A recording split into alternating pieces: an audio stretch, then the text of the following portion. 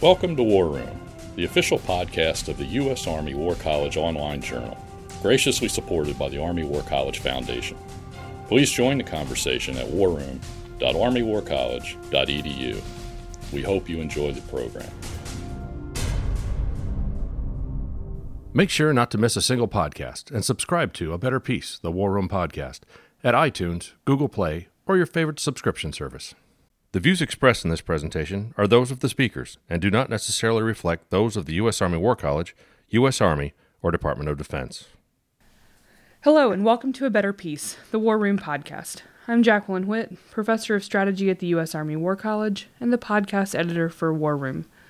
The role of the U.S. Army War College is to produce strategic leaders and ideas that are invaluable to the Army, the Joint Force, and the nation.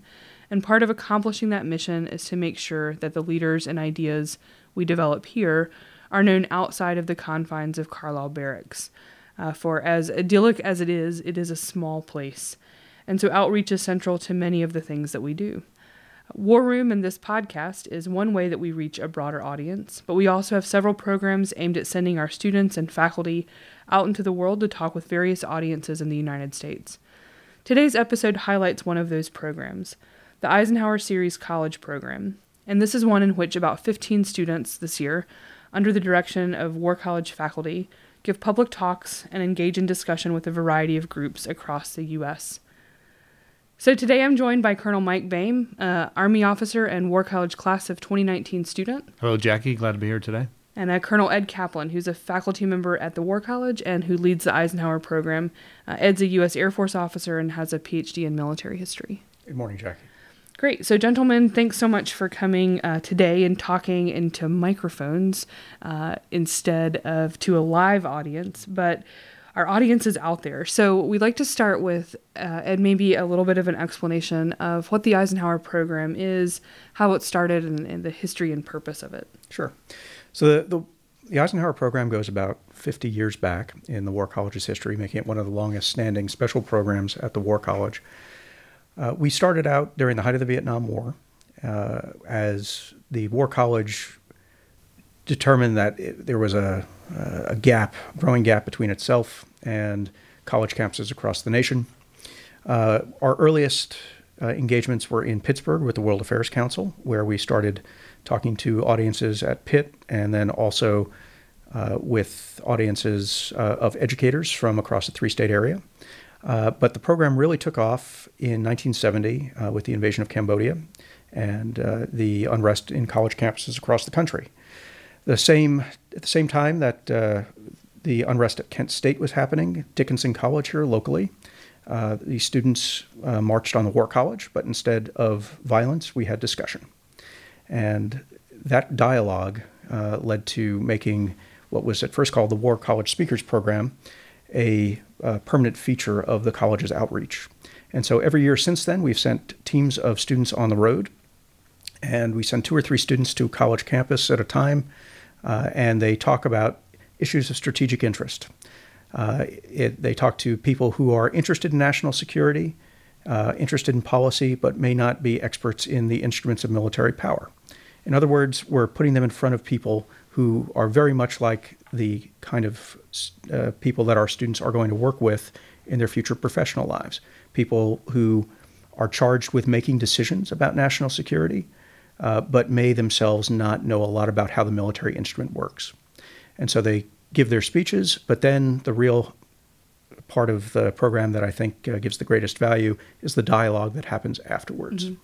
So that's an incredibly long-standing program. I didn't know that it had gone back that far, and it sounds like it's evolved, but its primary purpose has stayed very much the same. Mike, as a student, why was this a program that you wanted to participate in? I heard about this program from other students, and I thought it was a great opportunity to get out both into the academic environment and to talk amongst the American population that doesn't frequently see the military professional, to get out and engage with them, provide a different perspective of military life, and then discuss policy issues, not necessarily in a political environment, but just kind of get the facts and our perspective of things. Mm-hmm. So what what would you say is the most surprising thing that you've found as you've gone on the trips, or as you've sort of taken students across the country? What surprised you most? I'd say how little politics works its way into most of our discussions. People are genuinely interested in what our War College students do, what their thoughts are on national security, and it's very rare that we get the kind of reaction that is an unreasoned,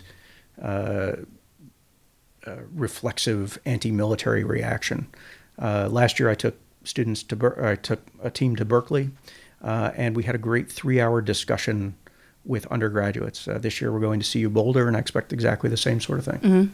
Mike, what about you? I expected a little bit more intellectual confrontation, I guess, but I found it was very collegial in the academic environment, which was really wonderful. Speaking to graduate students and high school students and how engaged they were, and they really wanted to be inquisitive about broader global issues. And then when you talk to just the American people out and about in town halls, it was more about what's in the media. So not from an academic perspective or a research perspective, but what events are occurring that specific day.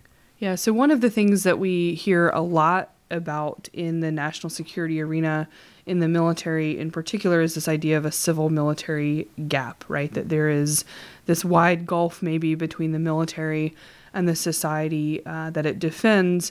And many people have said that this is a significant problem, that it needs to be addressed, and that both the military and the civilian actors in this relationship have a role to play in closing that gap. So I'd like to hear sort of your perspective on whether you see that gap or have experienced that divide, and then how the speeches and the discussions and the questions that you've been able to have might help reduce that if you do see.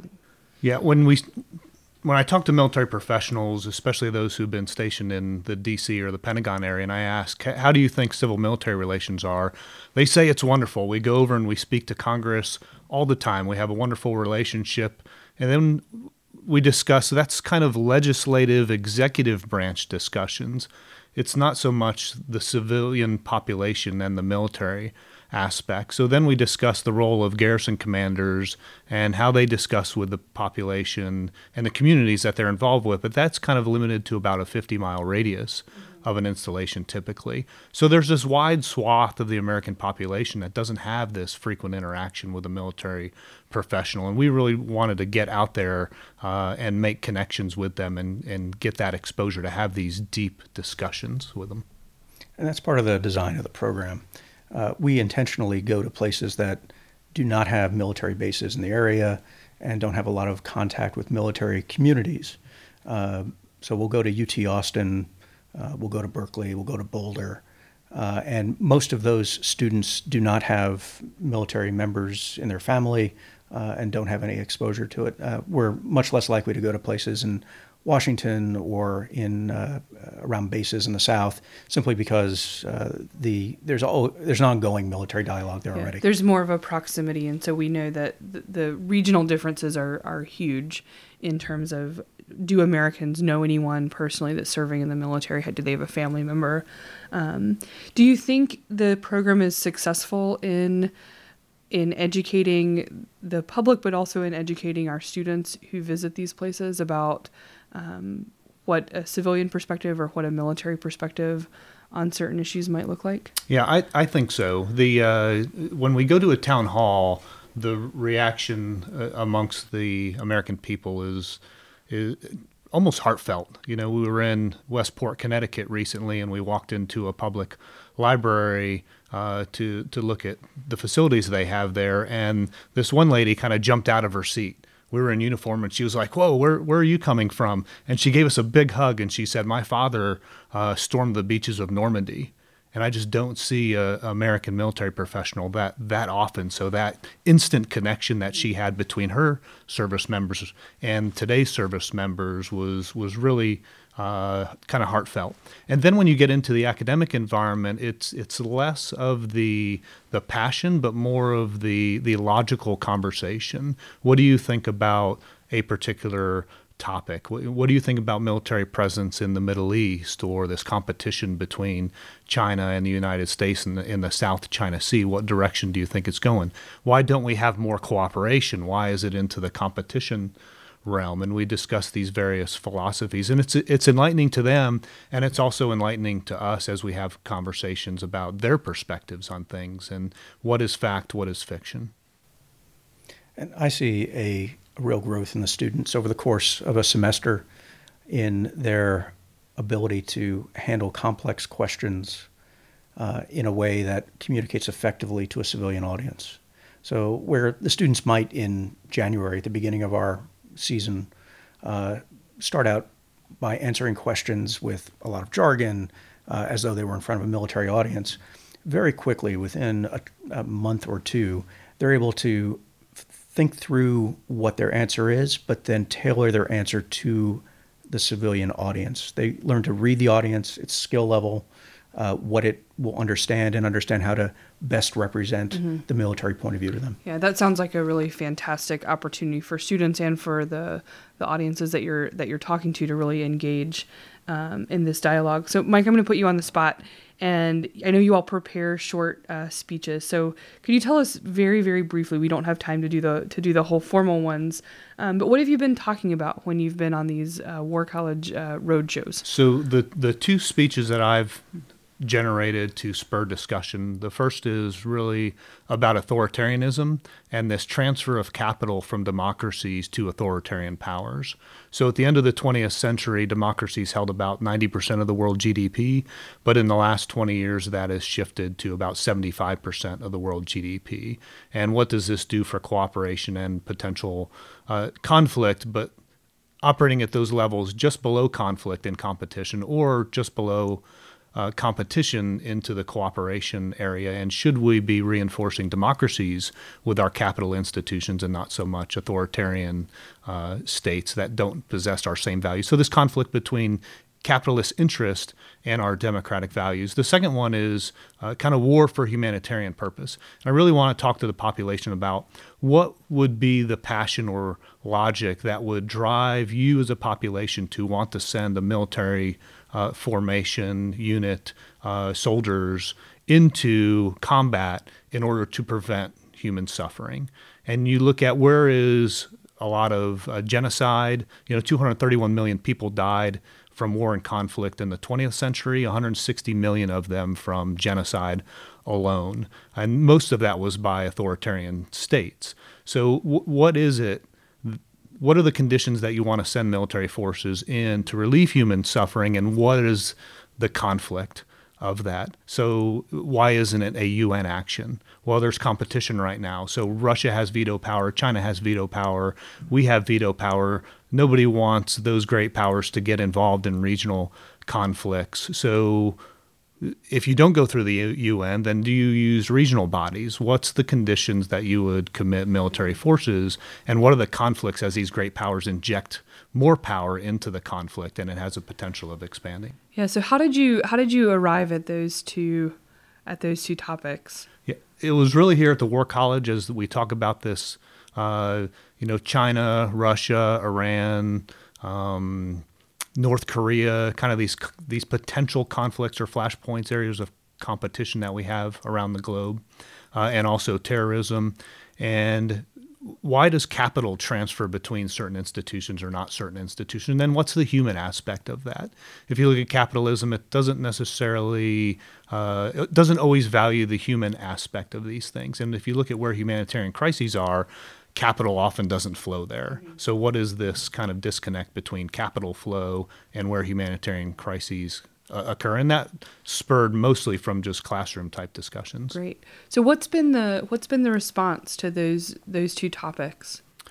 So a lot of the people really understand this conflict between authoritarianism and democracy, especially amongst the older population who kind of remembers Russia. We didn't trade a lot with, or the Soviet Union. Right. We didn't trade a lot with the Soviet Union. So you had first world countries, second world countries, and third world countries. They understand that.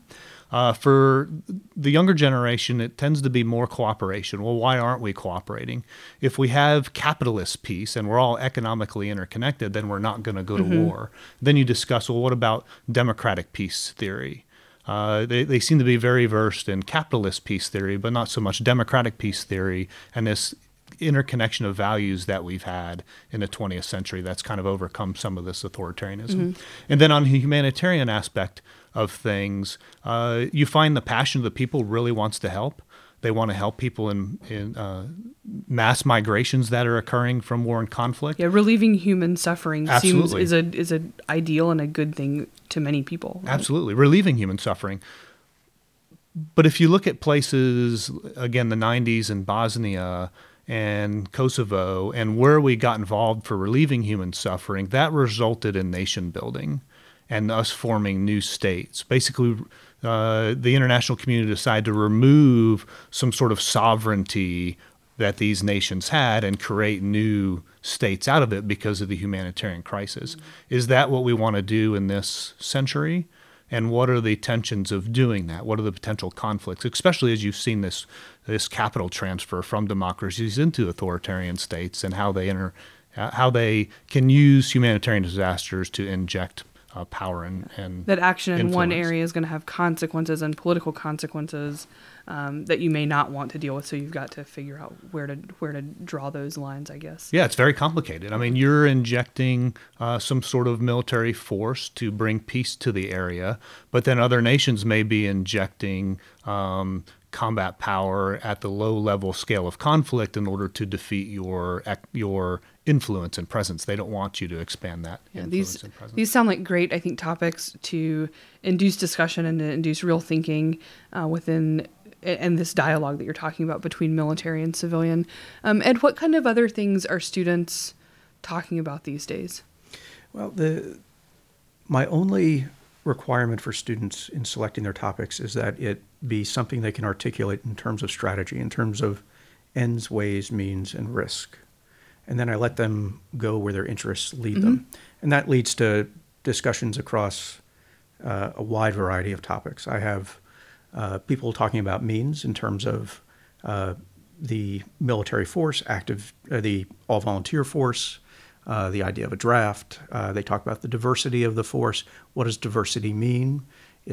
What is the difference between visible diversity and other forms of diversity, like cognitive diversity? And inclusion. We talk about the ways that we approach conflict, effectiveness of counterinsurgency. We talk about the ends. Should we continue to be in certain conflicts like Afghanistan?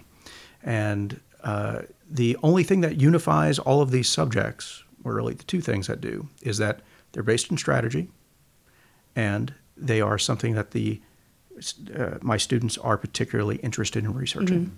Great. So they have the freedom to sort of pick a topic that interests them, that they want to think about, write about, talk about. And that just starts the conversation. And, Sure. and then And then who knows what happens in Q&A, I imagine. which is really the wonderful piece. You know, we start talking about military families. What is it like to be deployed? How do your kids perform in school when you're deployed? You know, if you have a sophomore or junior in high school and the family member leaves, well, do colleges understand the lack of that presence and the stress that brings to that family can impact how that kid performs in school, and then can impact their acceptance to colleges. And when you're talking to colleges, they don't always understand this dynamic, and you start to bring a new light to it. It sounds really valuable. We'll close out with a question about what you've learned by participating in the program. Mike, from your point of view as a student, and then Ed as the director, as someone who's obviously been on lots of these trips. You all travel. I'm in awe of the schedule that you all keep in this spring. So what have you learned by doing this? So, two things. When we interact with the American people and with academia, we were able to discuss policy and get their feedback on policy, potential policy. As strategic advisors, when we're advising senior government leaders, we can say that we have a little bit of connection with the population and we know what direction they may be they may feel. The second part is just the interaction with my fellow students and their perspectives on things. We discuss diversity, but we also need inclusion. So just because you have a diverse population or you have a diverse group of people at your boardroom or in your academic environment, are they actually intellectually included in the discussion? And that intellectual inclusion is extremely important, and it makes people feel like they're participating in democracy and in shaping policy. Mm-hmm.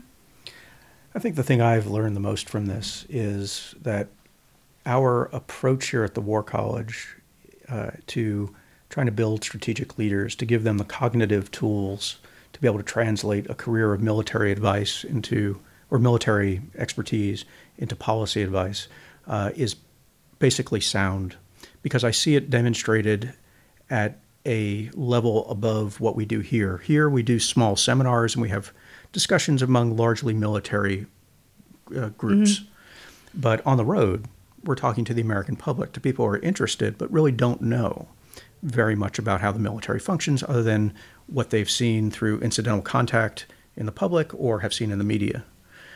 What my students are able to do, particularly after a few engagements, is talk to that audience effectively and integrate many of the things that we discussed in our core curriculum into things that are good, comprehensive answers to complex questions. And not necessarily definitive answers, but answers that help advance the discussion and the debate. Great. So it sounds like the gap, if it exists, is a gap that can be closed or at least maybe reduced by increased talking, by increased interaction. And that may come from both sides, right? Military going into civilian communities and audience, talking to civilian audiences, and then inviting civilians to sort of come and live and work in this world as well. But learning how to translate for each other, learning how to do that work of taking the jargon-filled answers or the deeply sort of expert knowledge answers and translating them, and then thinking about what the public wants to know and needs to know in order to participate fully in this conversation. I've had several students participate in the Eisenhower program, and they all, I think, are better off for it. And so thanks so much for the work that you put in organizing and coordinating and the travel. All of that is a lot. And Mike, thanks for participating and being a face of the Army War College to the external world. And thanks for joining me today on War Room. Thank you, Jackie. Thank you. And that concludes our program. Thank you for listening. The views expressed in this podcast reflect those of the speakers and do not necessarily reflect the views, policies, or positions of the U.S. Army or the Department of Defense. Let us know what you think. Provide us your feedback, comments, or suggestions through our webpage at warroom.armywarcollege.edu. And have a great day.